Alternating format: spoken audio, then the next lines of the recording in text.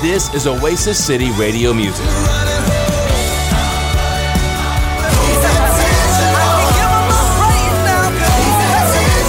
This is Oasis City Radio Music. Sun goes up, sun comes down.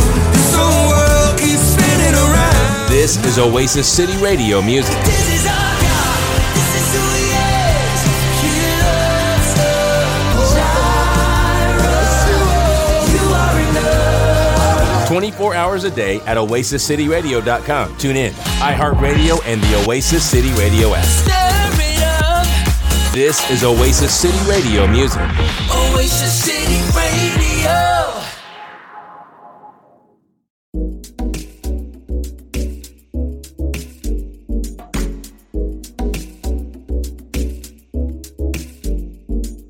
So today at Oasis City Church is Family Sunday. You're going to hear us say that name a lot because it's very important. And today is intentional about our families. And we celebrate children. We celebrate marriages. We celebrate the fact that we together are family. As a matter of fact, God invented family. Genesis chapter 1, Genesis chapter 2. God is the one who invented family. It was His good idea. And family is found all throughout the Bible. And you know that, many of you, even this weekend, will have a barbecue or a cookout and such, and you will have family members there, some extended family members that you might not see a lot of cousins and distant relatives and such. And it's inevitable that in these kind of extended family gatherings, you hear words like, "You look just like your granddaddy. You look just like your grandma. You are a perfect blend between your mommy and your daddy." Or "We're not really sure where you came from, but we're glad you're here," kind of comments. Because in our natural families, we rely on things like familiar faces and familiar features in our skin color, tones, eye color. You've got your daddy's eyes, these kinds of statements. But so the Lord invented family and all that's good. But then in the new covenant, Jesus one-upped the whole thing. Jesus Himself redesigned, renamed, re-identified the word family. Take a look at the book of Mark, chapter 3, verse 31. Then Jesus' mother and brothers came to see Him. They stood outside and sent word for Him to come out and talk with them. There was a crowd sitting around Jesus, and someone said, "Your mother and your brothers are outside asking for you." Jesus replied, "Who is my mother? Who are my brothers?" Then He looked at those around Him and He said, "Look, these are my mother and brothers. Anyone who does God's will is my brother and sister and mother." Jesus redesigned family. He redefined it. He expanded the word. And this story is so unique. So just picture this, like Jesus is in a building. Maybe there's a room full of people just like this, listening to the words of Jesus. Mama and brothers come to see Jesus. They need something because they're willing to interrupt what He's doing and ask for Him. So they show up and knock at the door. Yes, "Oh my, it's Mary and the brothers of Jesus." And they say, "Go get Jesus. We need to see Him."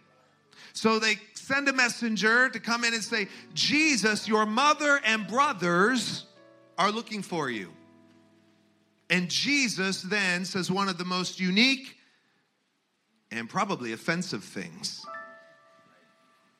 An opportunity for offense. Your mother came and is asking for you, along with your brothers, and you ask this question: who's my mother? Who are my brothers?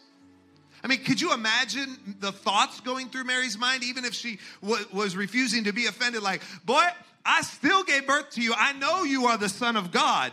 but you are also 100% my human son as well. And could you imagine his brothers being like, we played together. We did all this together. We were adolescents together. We were teenagers together. We got secrets. We got friendships. We threw rocks and, we broke a window. I don't know, whatever it was. And like, Jesus, you're going to diss us like that? All of a sudden you say, who's my mama and who are my brothers? We're right here. And we're asking for you and you won't even come outside. Opportunity for offense. Who's my mother? Who are my brothers?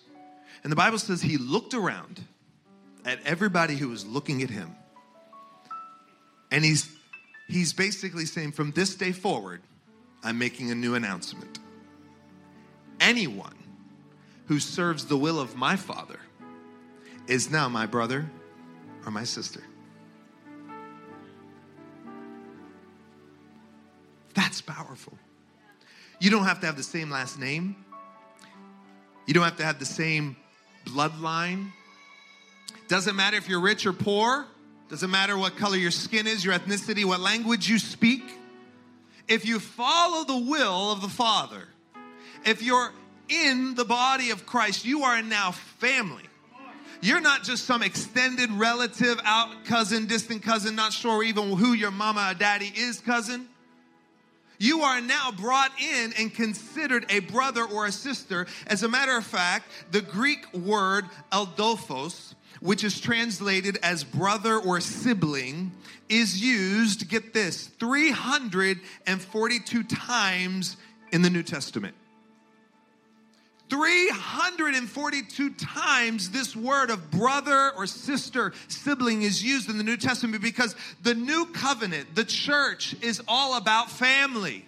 It's all about us being connected as brothers and sisters. It's about us being united by the word of God and not our differences, not our political differences, not the color of our skin. It is about more than just reconciliation and being like, okay, we agree to at least like we can sit at the dinner table for an hour. No, this is family 342 times. You're my brother. You're my sister. The gospel changes our last name. You still have that. You still have this identity, but you're a part of something so much bigger and so much greater. And if you feel alone and you feel like nobody understands you or nobody supports you, guess what? You've got something that's so large. We've all had these experiences together and we can glean from, share from, support one another. No matter what we're going through, you're not the only one dealing with what you're dealing with. And Jesus cares about each and every one. And Jesus has an answer for each and every one. As a matter of fact, speaking of names, today at Family Sunday, we wear name tags. So you have a name tag, why don't you look at your neighbor's name tag? You might live with them, but you can still see if they have one. If you don't, now you can get introduced yourself. We all wear names. Names are important. You have a name, I have a name. And names identify us. They identify things. As a matter of fact, this church has a name. It identifies us, and it has a name tag basically on the side of the building. It's a permanent structure, and it's called Oasis City Church.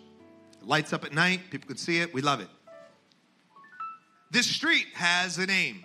Helps you know where to go. How do I get to Oasis City Church? How do I see this great church? Well, you go to 975 East Wind Drive. The city has a name. Identifies it. Your street has a name. That's how people locate you. They find you. Names are important. Names are the way we use language to communicate are names. As a matter of fact, speaking of names, there's a quaint village of about 3,000 people on the Isle of Anglesey, Wales. And it's a real place. It's not just a storybook place. But it happens to have a name that is 58 characters long and 18 syllables. That's the name of this village. True name, true story, real place. And it's the second longest name of any place in the world. There's a place in New Zealand that actually, believe it or not, has a longer name. So people can't necessarily go there and pronounce the name, so they shortened the name a few years ago, and you can see the shortened form of the name. Still pretty intimidating, enough actually that I'm not going to even make the attempt. So then a few years later, villagers said we need to shorten the name even more so people can know where we are and how we find us. And so they come up with the shorter form, which is still something I'm not going after. But I will tell you that this name has a meaning, like all names have a meaning. And this is the meaning of this village. It means the Church of St. Mary in a hollow of white hazel near the rapid whirlpool, and to St. Cecilio Church near to a red cave. Welcome. Welcome to my lovely village. Of course, that's the English translation of a Welsh name. But it's interesting that names do matter. And God cares about names. As a matter of fact, naming a child is one of the largest privileges you'll have as a parent, because that name sticks with them. And oftentimes we find in the Bible that biblical names, what we determine as biblical names, those mentioned in the Bible, had meaning behind them. And parents would have children and name them either based upon what they wanted to see that child become or what that child did presently. I mean, there's actually somebody in the Bible whose name means "you gave me great pain in childbirth." We've all met people that have a name and you're kind of like, is that really your name? Some celebrity names out there. You know, there's even websites about all these crazy names. And there's names, and then you have names, then you have nicknames. You know, and so it's like, you know, what's your name and what's it mean? And names are very interesting, and God likes to insert changes into names from time to time. Even God goes beyond that. He even changes names. As a matter of fact, the first time that Jesus met who we call Peter, Peter's name was Simon.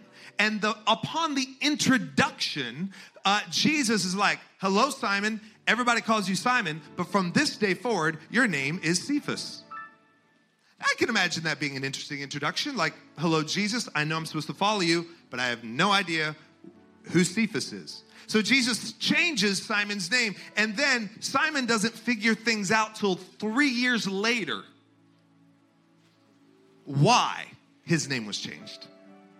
And then the early church figures out. I can imagine Peter being like, why did he make my name Rock? I mean, I kind of like Simon, and, you know, everybody, my whole fishing business, you know, it says Simon's Fishery on the front of it. I mean, now, I could imagine maybe if he owed a little bit of taxes, he's probably happy as a name change. He's like, I don't know who Simon is. I'm Cephas, you know.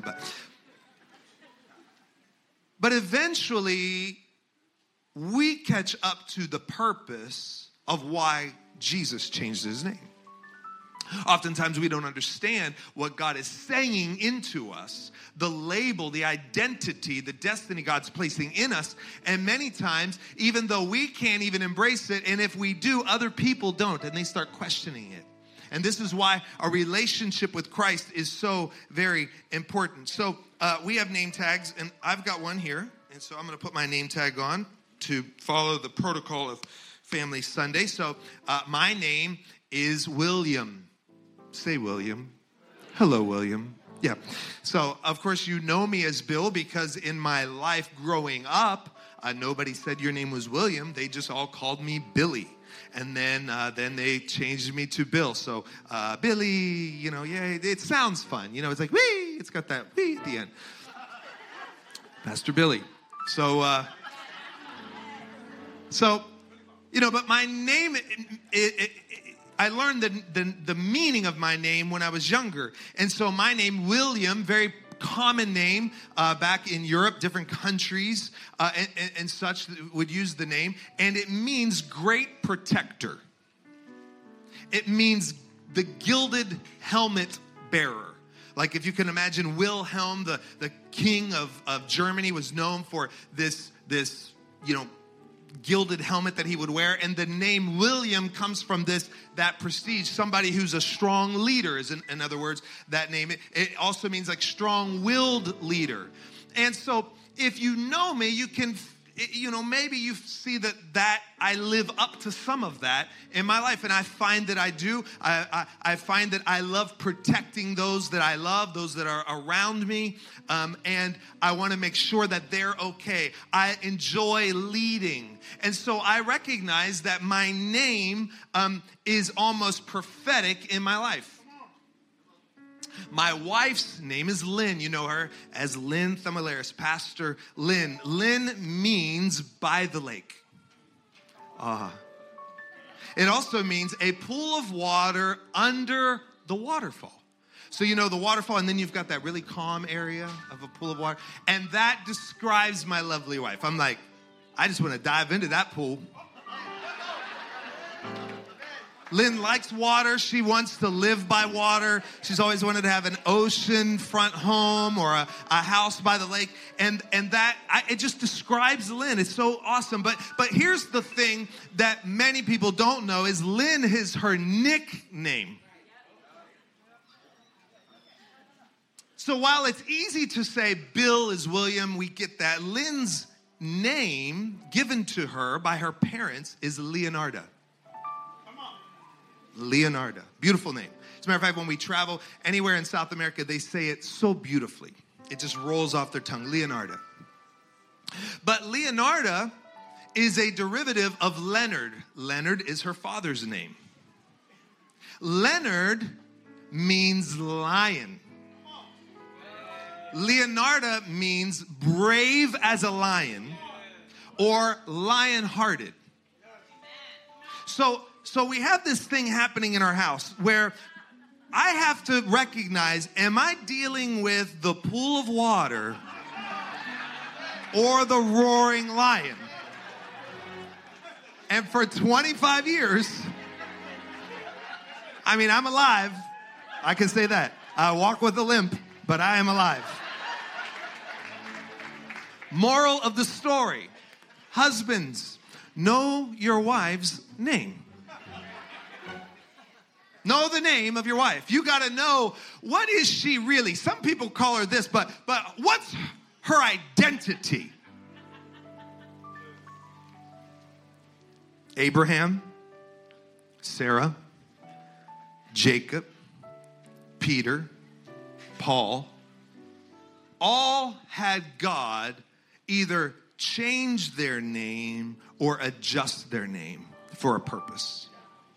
And what God did is every time in the scripture that this happens, you see that God is speaking or identifying their purpose based upon this shift. In fact, did you know that God has a plan to give you a new name? Take a look at the words of Jesus in Revelation chapter 2. In verse 17, he who has an ear, let him hear what the Spirit says to the churches. To the one who conquers, I will give some of the hidden manna, and I will give him a white stone with a new name written on the stone that no one knows except the one who receives it. If you're a follower of Jesus, you're born again. There's a day in heaven where Jesus is handing out gifts to everyone.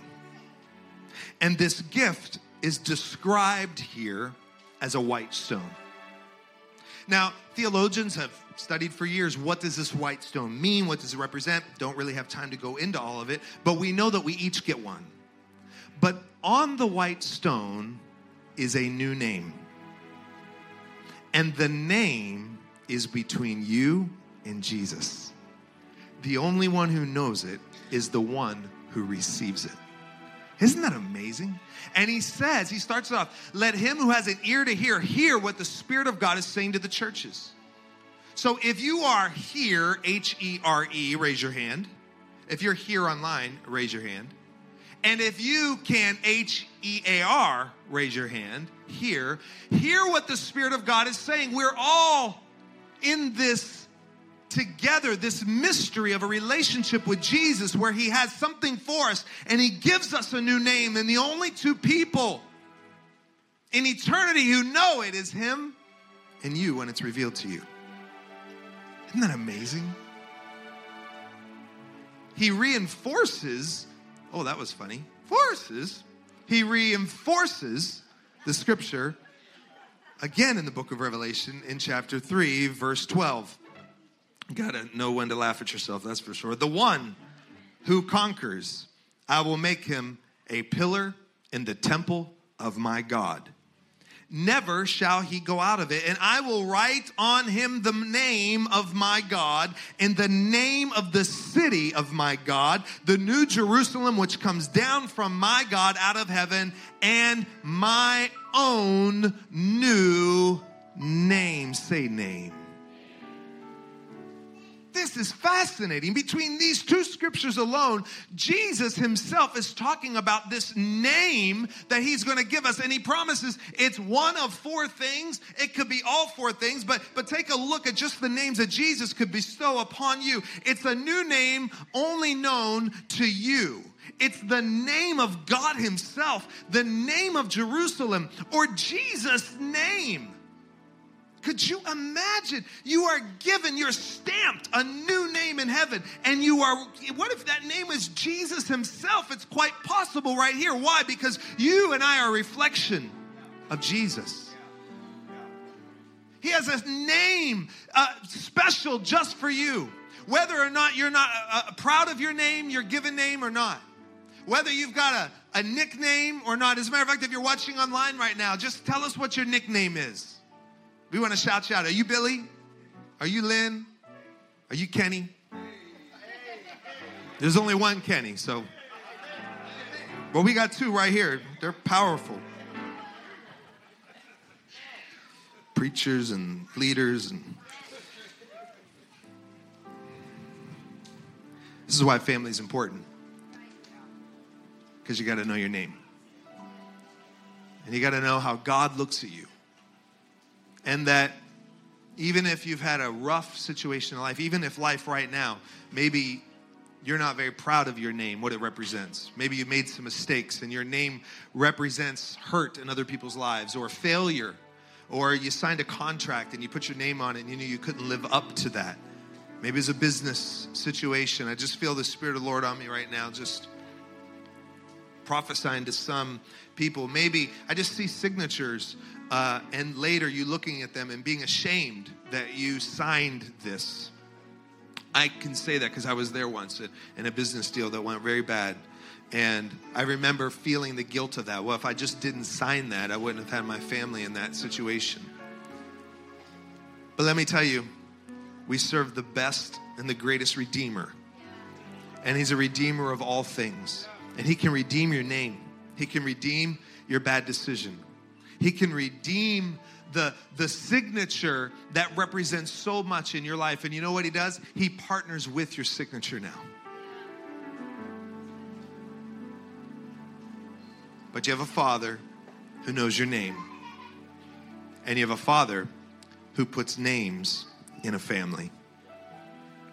And that's why we can celebrate and we can be rest assured that we're a part of something that's so much bigger than where we were born, who you called mom and dad, that we have brothers and sisters in the Lord.